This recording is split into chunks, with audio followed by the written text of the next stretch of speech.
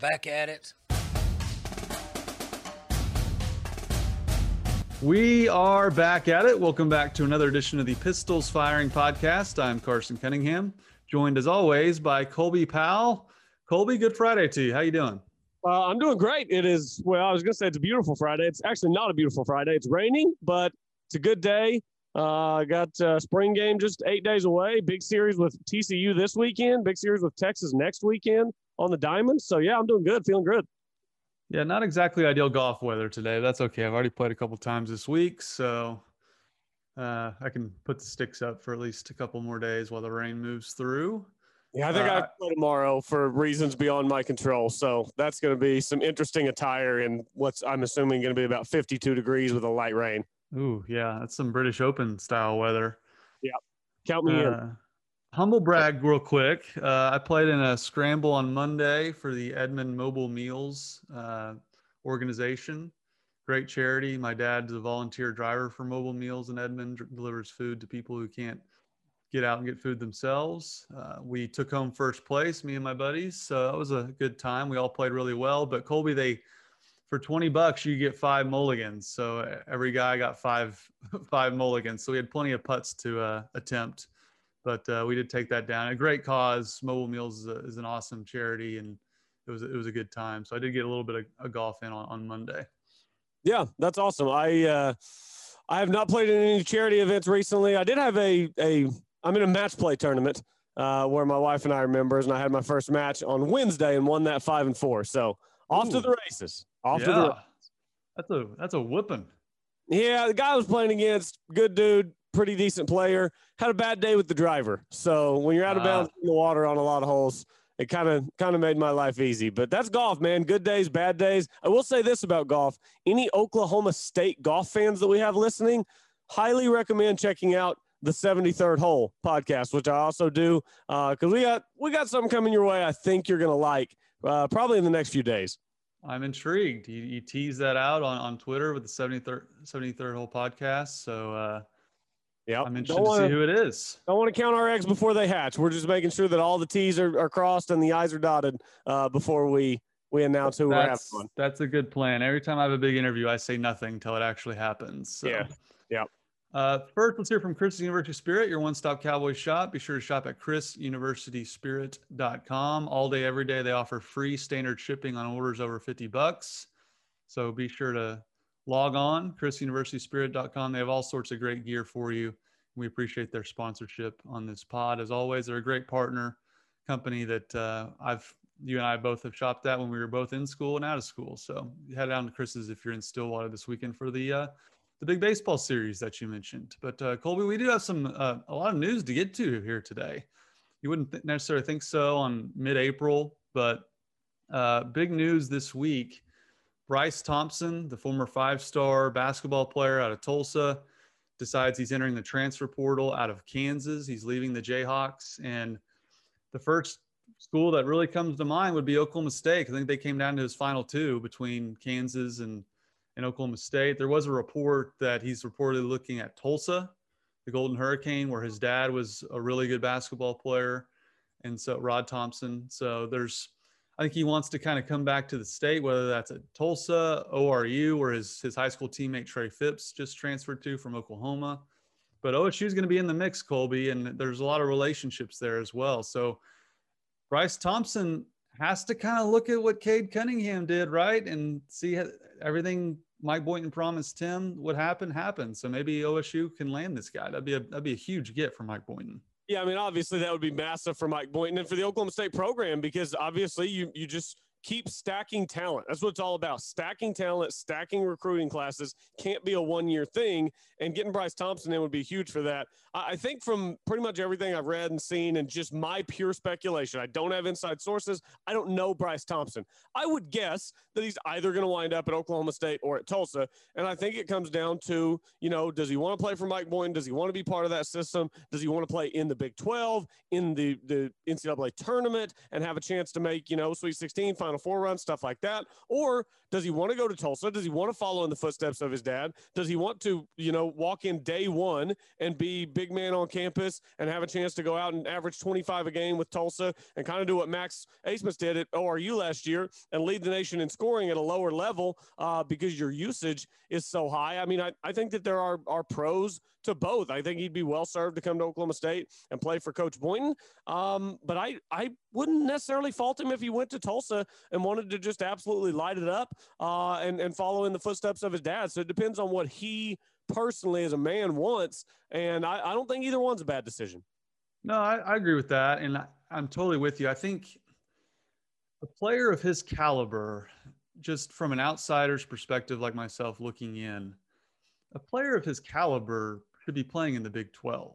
I just think that's the level that, iron sharpens iron. I think that would be a much better fit for him to show off to NBA scouts that he can play against a high level of competition.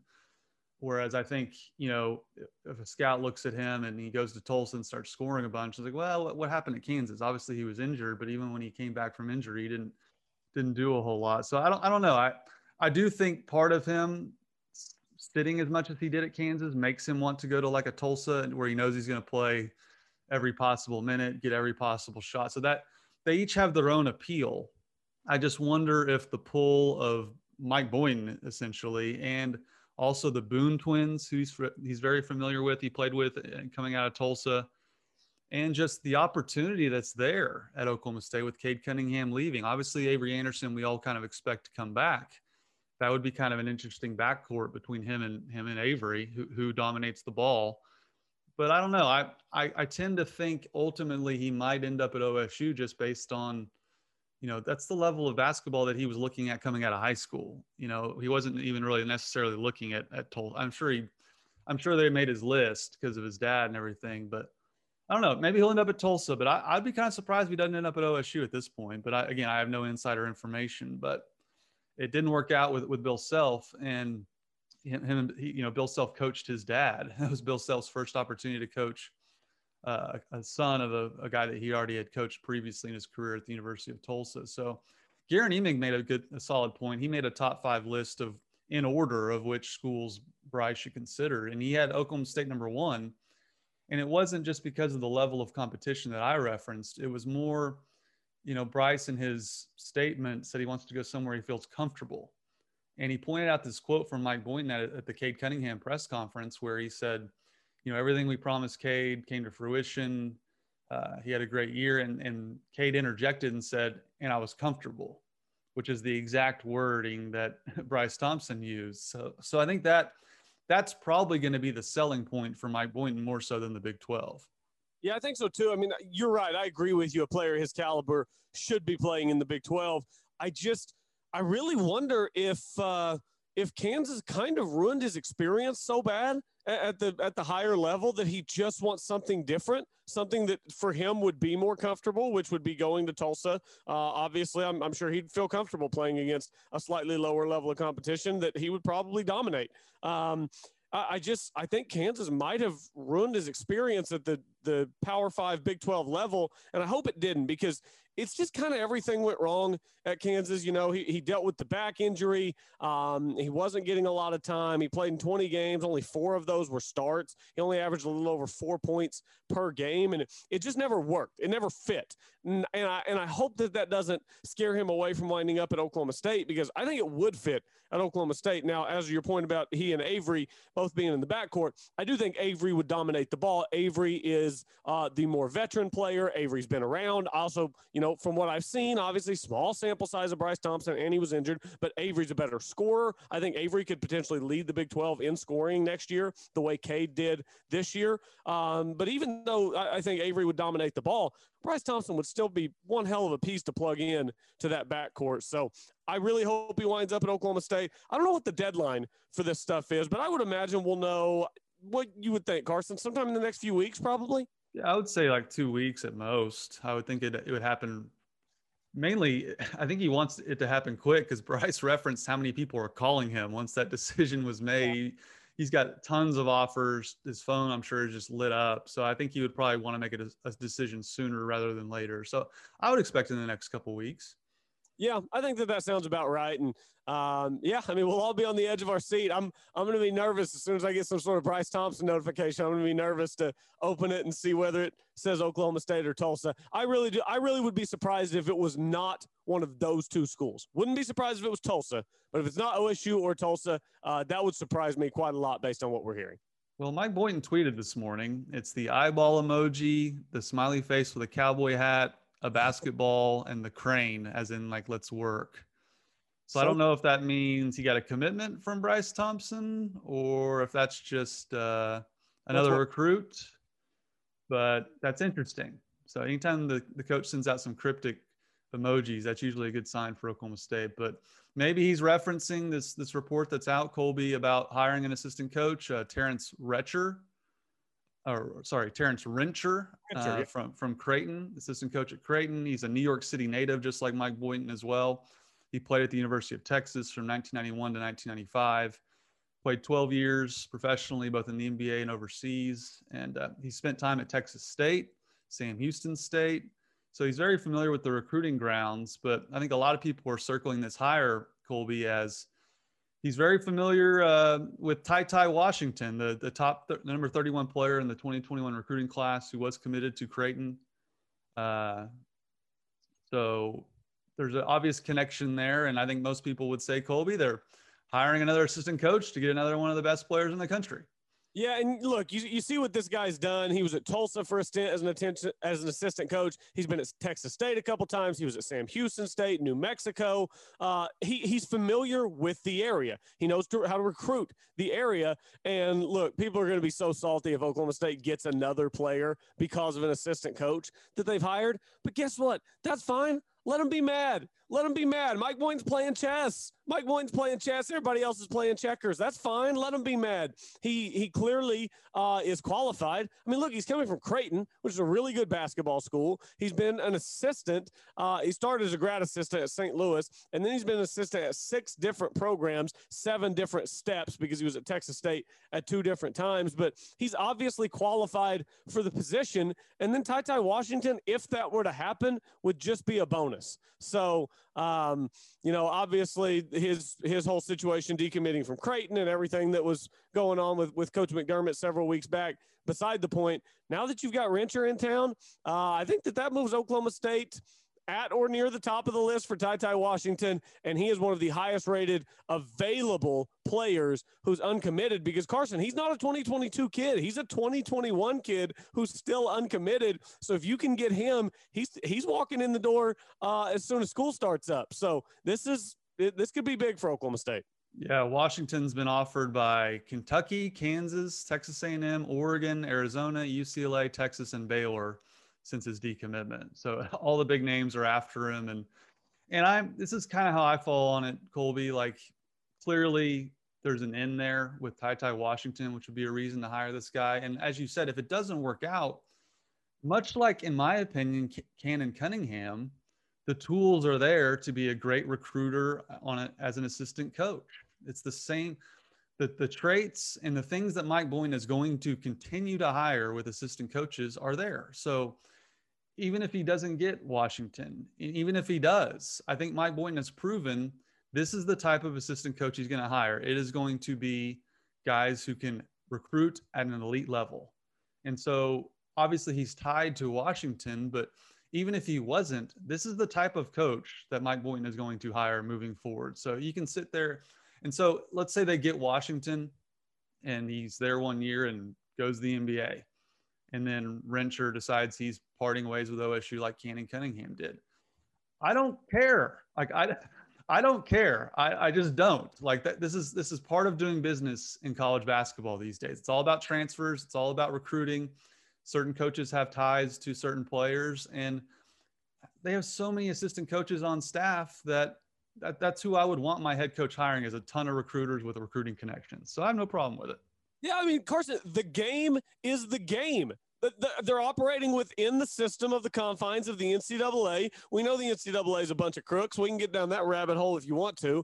It's an absolute joke, some more of the penalties that have come out this week. But Oklahoma State's operating within the rules. And not only that, I mean, it was a big deal for Cunningham to come to Oklahoma State. That obviously helped him in his career. I'm sure a big deal for Rencher to make his way to Stillwater. That's a step up from being an assistant coach at Creighton. I don't care if Creighton's a good basketball school. It's not in the Big 12. It's not Power 5. And it's not on the trajectory that Oklahoma State basketball is on. So let's not, the only thing I don't like is, when the decision came out that Cunningham's leaving and going with Cade, you see some stuff on Twitter, most of it probably from OU fans, if I had to guess, about, just using him to get Cade and all this stuff. I'm like, no, this is a mutually beneficial relationship. That's what's happening here. Oklahoma State's not taking advantage of assistant coaches by giving them better jobs than the one that they're currently in. So you can just give me a break with the stuff about taking advantage of these coaches to try to get players. Let me ask you, do we want to go down the NCAA rabbit hole of the more penalties that have been handed out this week? Sure. Let's do it. I mean, Carson, make it make sense. Make it make sense that no one else is getting a postseason ban, that all we're getting is like little slap on the wrist probation, maybe lose a scholarship here, maybe lose a scholarship there, but nobody is getting the hammer brought down. Not only that, Carson, it's been nearly a year now since Oklahoma State filed the appeal, and we can't rule on Oklahoma State's appeal, but we can rule on every other college basketball case that we have sitting in front of us. I am so sick of it, Carson. This week, I've been getting more and more fed up with it. I just don't see how the NCAA, and look, they don't have to justify it because they're accountable to no one, which is part of the problem. But I don't see how they can justify, A, waiting this long to rule on the appeal, and then B, upholding even a fraction of the penalties that they've levied against Oklahoma State. It's absolutely mind-numbing how unjust this all is. And Jay Billis just called him out. He basically said, "Dear NCAA, just reduce Oklahoma State's absurd penalty to this and be done with it. Stop wasting the players' money. The NCAA adjudication process is a joke." He quote tweeted USC men's basketball getting self-imposed penalties accepted. That's literally it. It doesn't make any sense. It doesn't make sense. I don't know what's going on. But the fact that OSU got the hammer and other schools like Kansas are still floating out there, and, LSU, you name it. I mean, teams that have done way worse with their head coach having full knowledge just baffles me. Maybe they're going to make it right and they just haven't done so. But as of right now, they look completely inept and completely in the wrong.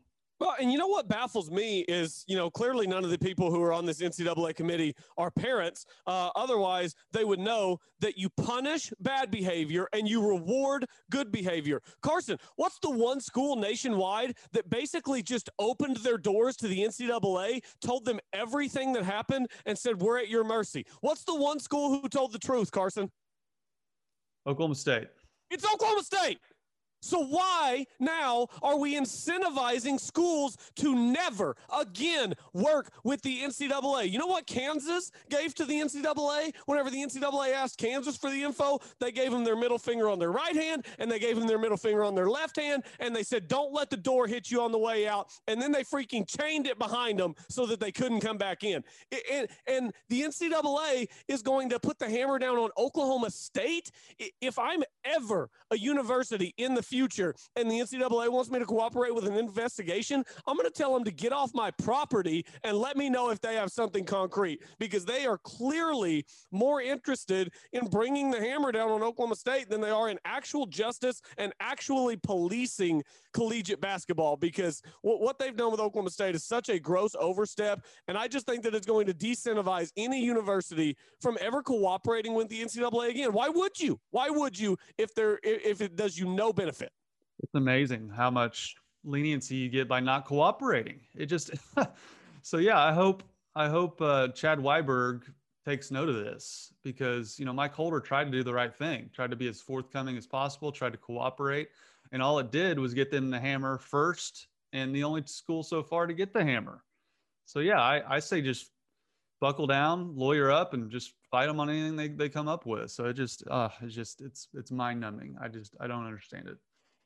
Yeah, I just can't wait for it to be behind us. Please rule. Just rule on it. Come down on the appeal and let's move on. So this doesn't continue to hang over Oklahoma State basketball's head. Yeah. One more note on basketball, and the WNBA draft was held yesterday, and Natasha Mack from Oklahoma State at one point was projected as a top 5 pick. Later in the week, right before the draft, she moved down to the last pick in the first round, but she slips to 16 overall, which is the second round, which still, 16 overall is obviously great, but she went a little later than the projections had her. I thought that was, I think a lot of teams are going to rue that decision once she gets into the WNBA.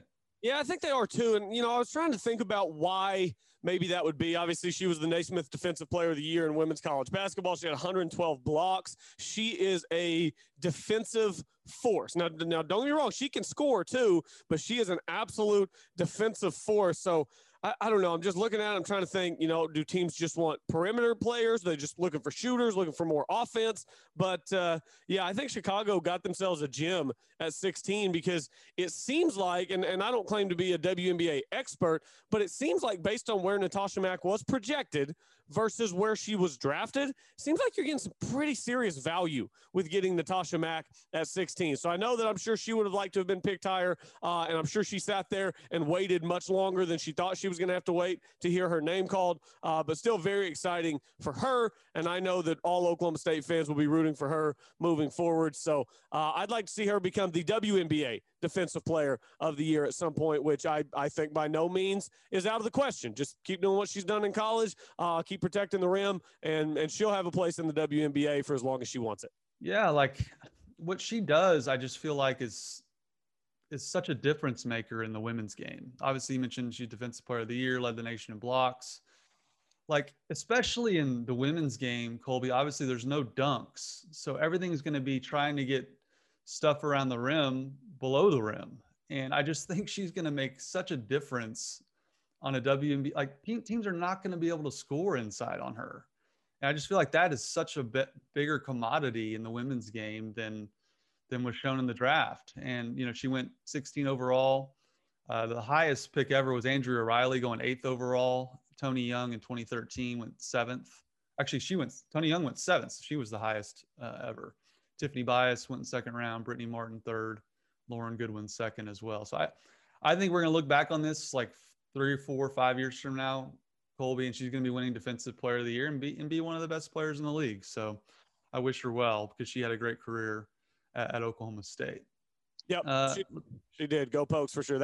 It's just, with Cade coming up and he's going to be the number 1 pick, it's nice to have one on the women's side too. It's Oklahoma State women's basketball was solid this year, and Coach Littell's done a great job with that program. Obviously, took over under just incredibly tragic circumstances, and I think, for my money, has far exceeded expectations. So that program's in a good place. Absolutely. Jim Littell's doing an outstanding job. Let's talk some spring football, Colby. You mentioned it's spring game a week from tomorrow. Obviously, the focus is going to be on, as it always is, the quarterback position in the spring game. Mike Gundy says it's going to be a lively, he wants to make it entertaining for the fans. Basically going to be about a half of football, which for me is plenty for a spring game. But he's talking glowingly about Spencer Sanders. It's his 4th year in the program. He called it his best spring yet, did Mike Gundy say of Spencer Sanders. Says he's really playing well. What do you make of Mike Gundy's comments on Spencer? Apparently he's doing really well so far. Yeah, this is one of those, I want to believe it. I really do. And it's not even necessarily that I don't believe it. I do. I believe that he's having his best spring. He's getting older. He's getting more mature. He's getting more reps. He didn't even have spring a year ago, obviously with COVID. So he's getting more reps, and I'm sure that he is getting better. I'm sure he's looking more consistent. It's just, Carson, fool me once. You know what I mean? I'm going to have to see it in Big 12 play to believe it. And not to believe that he's talented, but I'm going to have to see him go through an entire Big 12 conference schedule where he doesn't just totally throw a game away on 2 decisions throughout the course of 60 minutes. And that's the thing where Spencer Sanders is at right now with his career at Oklahoma State. He's obviously good enough to be a quarterback in this league. He's just that one small step. There's such a fine line from Spencer Sanders just crushing it his last couple of years in Stillwater and being remembered as one of the greats. There is such a fine line between that and continuing to have a little bit of this interception problem and being remembered forward as the guy who was incredibly talented, but never really reached the peak of what he could get to because of some of the decision making. And I think that this is a big year for Spencer Sanders with the guys that are behind him. Look, I think he's the most talented player on campus at that position, but he's got to clean it up. So I love hearing all this. I love that he's getting a full spring in, that he's getting more mature. He's seen some of these things. He's familiar and comfortable with the offense. He's finally going to have an offensive coordinator and a quarterback's coach for a second year in a row. I think that stuff matters. So I'm optimistic going forward, but I'm cautiously optimistic. So I'm still probably going to have to see it to believe it.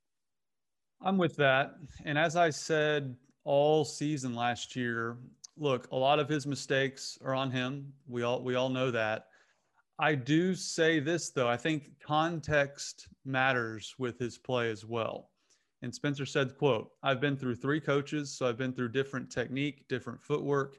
I didn't have spring ball last year. I would say it's definitely different from my first one because my first one was my first spring ball ever and learning the playbook and all that.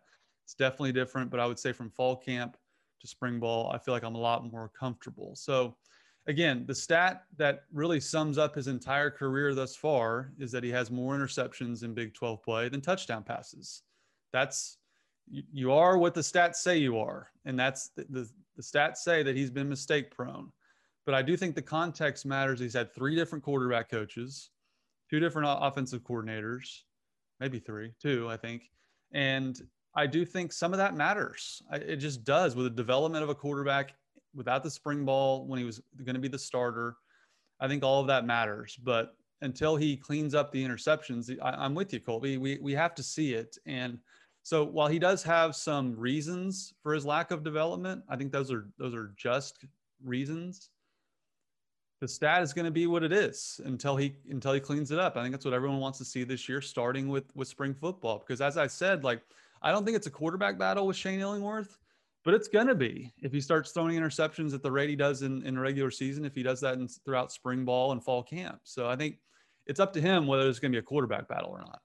Yeah, I think so too. And, I do think that there are some legitimate reasons, if you want to call them excuses, you can, why things have not gone great with Spencer Sanders, namely the turnover with coaches. But that to me is why this is such a big year, because there are no more excuses. You've got spring football, a full spring football. You've got more than enough players on both sides of the ball that they can run full scrimmages, that they've got plenty of people to run every drill that they need to run to. You're practicing every day against one of the best secondaries in the nation with Trey Sterling, Colby Harvell-Peel, Jarek Bernard in the works. So I think that while Spencer Sanders has had some legitimate excuses as to why it has not totally come together yet, I think those are gone. So I think that this is a big year for Spencer for that reason, because now it kind of seems like things are setting up for him to really turn into the player that I think we all think he can. Yep, I'm with you. I mean, Gundy says he's now starting to see the things they want him to see, like Cornelius did and Rudolph did. So he's apparently he's passing the eye test so far for Mike Gundy in terms of, running the offense, controlling things. And I think it's a big spring for Casey Dunn. What's this offense going to look like in the spring game? Because you and I were like screaming from the mountaintops all year about what the offense looked like versus what they should be doing in terms of spreading the field, getting the ball out quick, letting Spencer have a more spread concept, which he's familiar with out of high school. So I think that's probably the number one thing I'm looking forward to, Colby, in the spring game is, what does the offense look like? Does it look like what we saw against Miami? Or does it look like the offense we saw against Oklahoma with, 2 tight ends and trying to play inside a phone booth? Yeah, the phone booth offense has to go, Carson. It has to go. I stole your term. Yeah. I don't want to get this. I don't want to get this stat wrong. So let me just pull it back up real quick. So Tevin Jenkins, PFF Draft tweeted this out yesterday. Tevin Jenkins across 4 seasons at Oklahoma State, 1,129 pass blocking snaps, 2 quarterback sacks allowed. So I quoted that yesterday, and I said, I'm going to try not to think about what this means for the other 4 guys on that line. It's just I really think that we have kind of missed the mark on how good Tevin Jenkins was at Oklahoma State. I mean, he was so good at Oklahoma State, and that is a big loss. I mean, you look at the offense, and we talk about Spencer Sanders should take a step this year, and for the record, I still believe that in spite of what I'm fixing to say.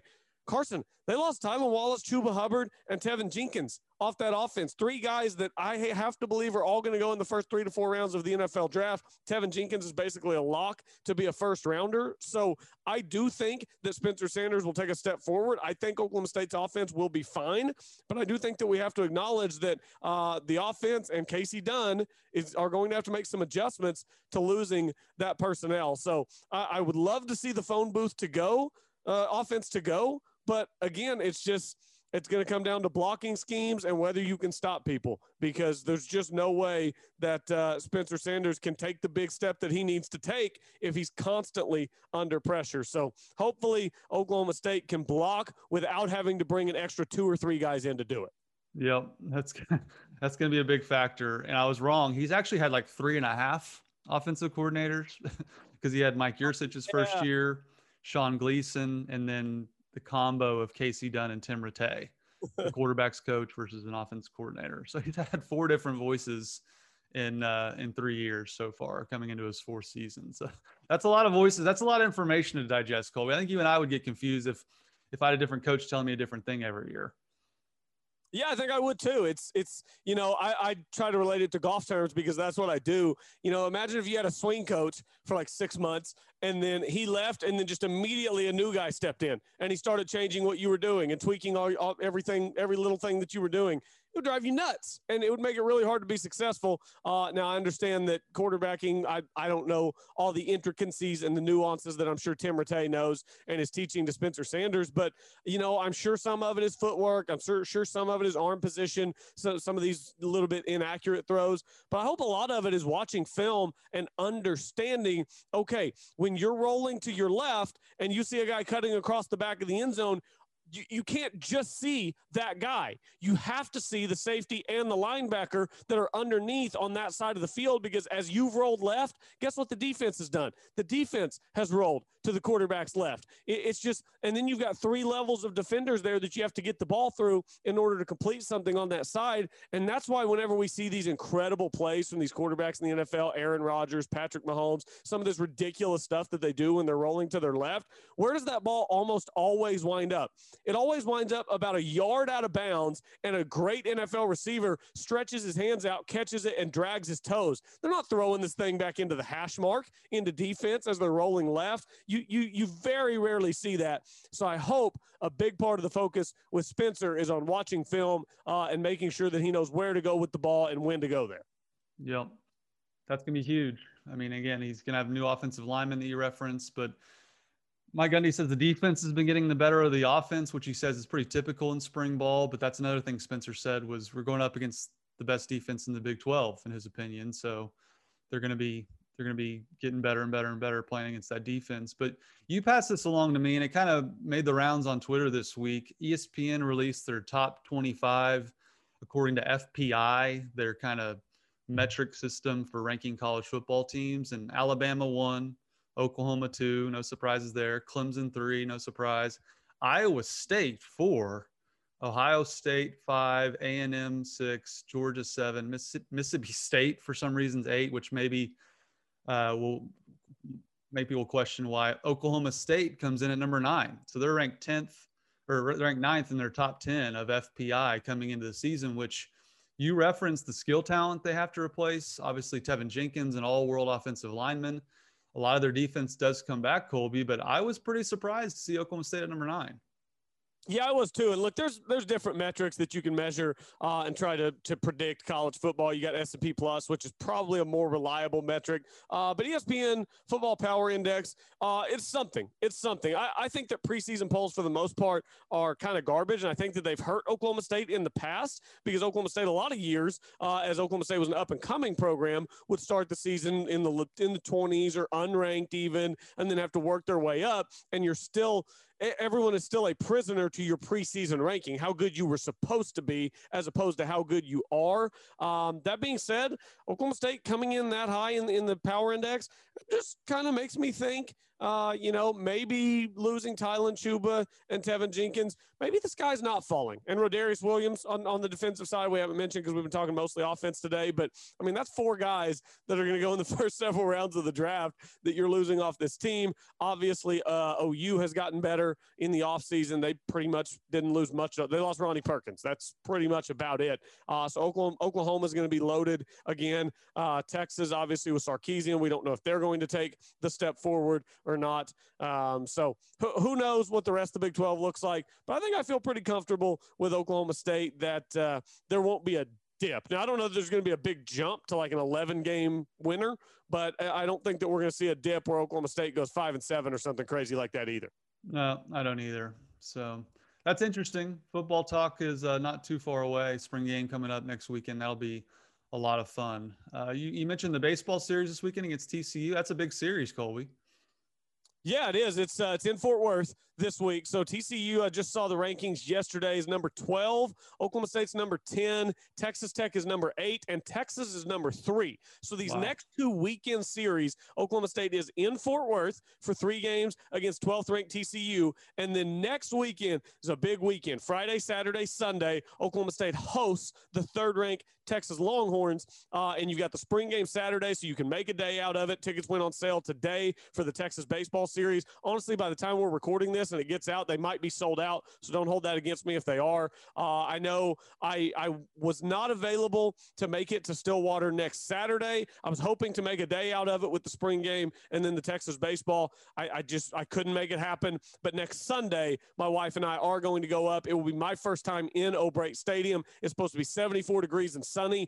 Next Saturday for the spring game and for baseball, it's supposed to be 70 and sunny with like a 5% chance of rain. It seriously will be a great weekend to be in Stillwater. So if anybody out there listening, if there's any way you can swing it, you'll have a great weekend next Saturday and Sunday in Stillwater. And Friday, go to the Friday night game. That sounds gorgeous. Get out to O'Brate Stadium if you can, man. That sounds awesome. Yeah, OSU's won 5 in a row going against TCU this weekend. According to OSU's notes, Oklahoma State's 10, TCU's 6th in the country. So they're second, third. There's a million baseball polls, Colby. When I try to make my graphics for Channel 5 when I'm showing highlights, I find like 5 different rankings for each team. So there are a lot of polls. But again, they're second, third in the Big 12. So this is a huge, huge series for Josh Holiday and company. So that'll be a lot of fun. Anything else we need to get to before we get out of here? I think we pretty much covered it. Just looking forward to, I would say in the next 2 weeks, we should know where Bryce Thompson is going. And Carson, I just have to think that the NCAA decision is coming soon. They've handed so many of these other ones down. They very clearly have a protocol that they're following here. I think in the next couple of weeks, we've got to be hearing something from the NCAA. I do think it will be a reduction in penalties. And if it's not, buddy, that's going to be a fun show if it's not, because I really don't know how I'm going to handle it if they don't reduce the penalties. So looking forward to all of that the next couple of weeks. If it's not, it's time for pitchforks and torches and storming the NCAA offices. If it's not, we fly to Atlanta. We set up the soundboard outside of NCAA headquarters. We record the show from there. Is it Atlanta or Indianapolis? Where are the headquarters at? I thought they had headquarters in Atlanta too. Or they might. Indianapolis. I try to avoid thinking about the NCAA, so that you might be right. I probably wouldn't even want to get that close to them because I shouldn't make that joke. We're in COVID times. I was gonna say I don't want to get too close to them and catch something, but obviously that's probably well. And if you got too close wearing OSU gear, they'd probably try to throw you in jail, knowing them. True. So. They probably got security. They probably have NCAA security that are under strict orders to immediately throw anyone in Oklahoma State gear in the brig. I'm with you. Colby, Powell, thanks as always. We'll catch up with you next week. Everybody have a great weekend. Go Pokes.